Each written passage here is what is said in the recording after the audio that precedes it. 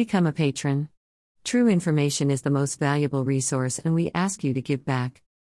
Would you enter a lottery where the grand prize was a chance for you to spend $1.5 million?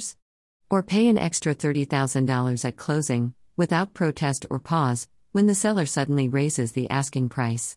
Would you risk it all on real estate knowing it would take 40 years to pay off a 750 square foot apartment? The answer for those living in China's premier cities, including real estate hotspots in Beijing, Shanghai, Shenzhen and Guangzhou, is yes. In this episode of Zooming in China Tea Time, Simone Gao analyzes the biggest myth of China's economy. Why doesn't that real estate bubble pop? And who is the biggest beneficiary of that bubble?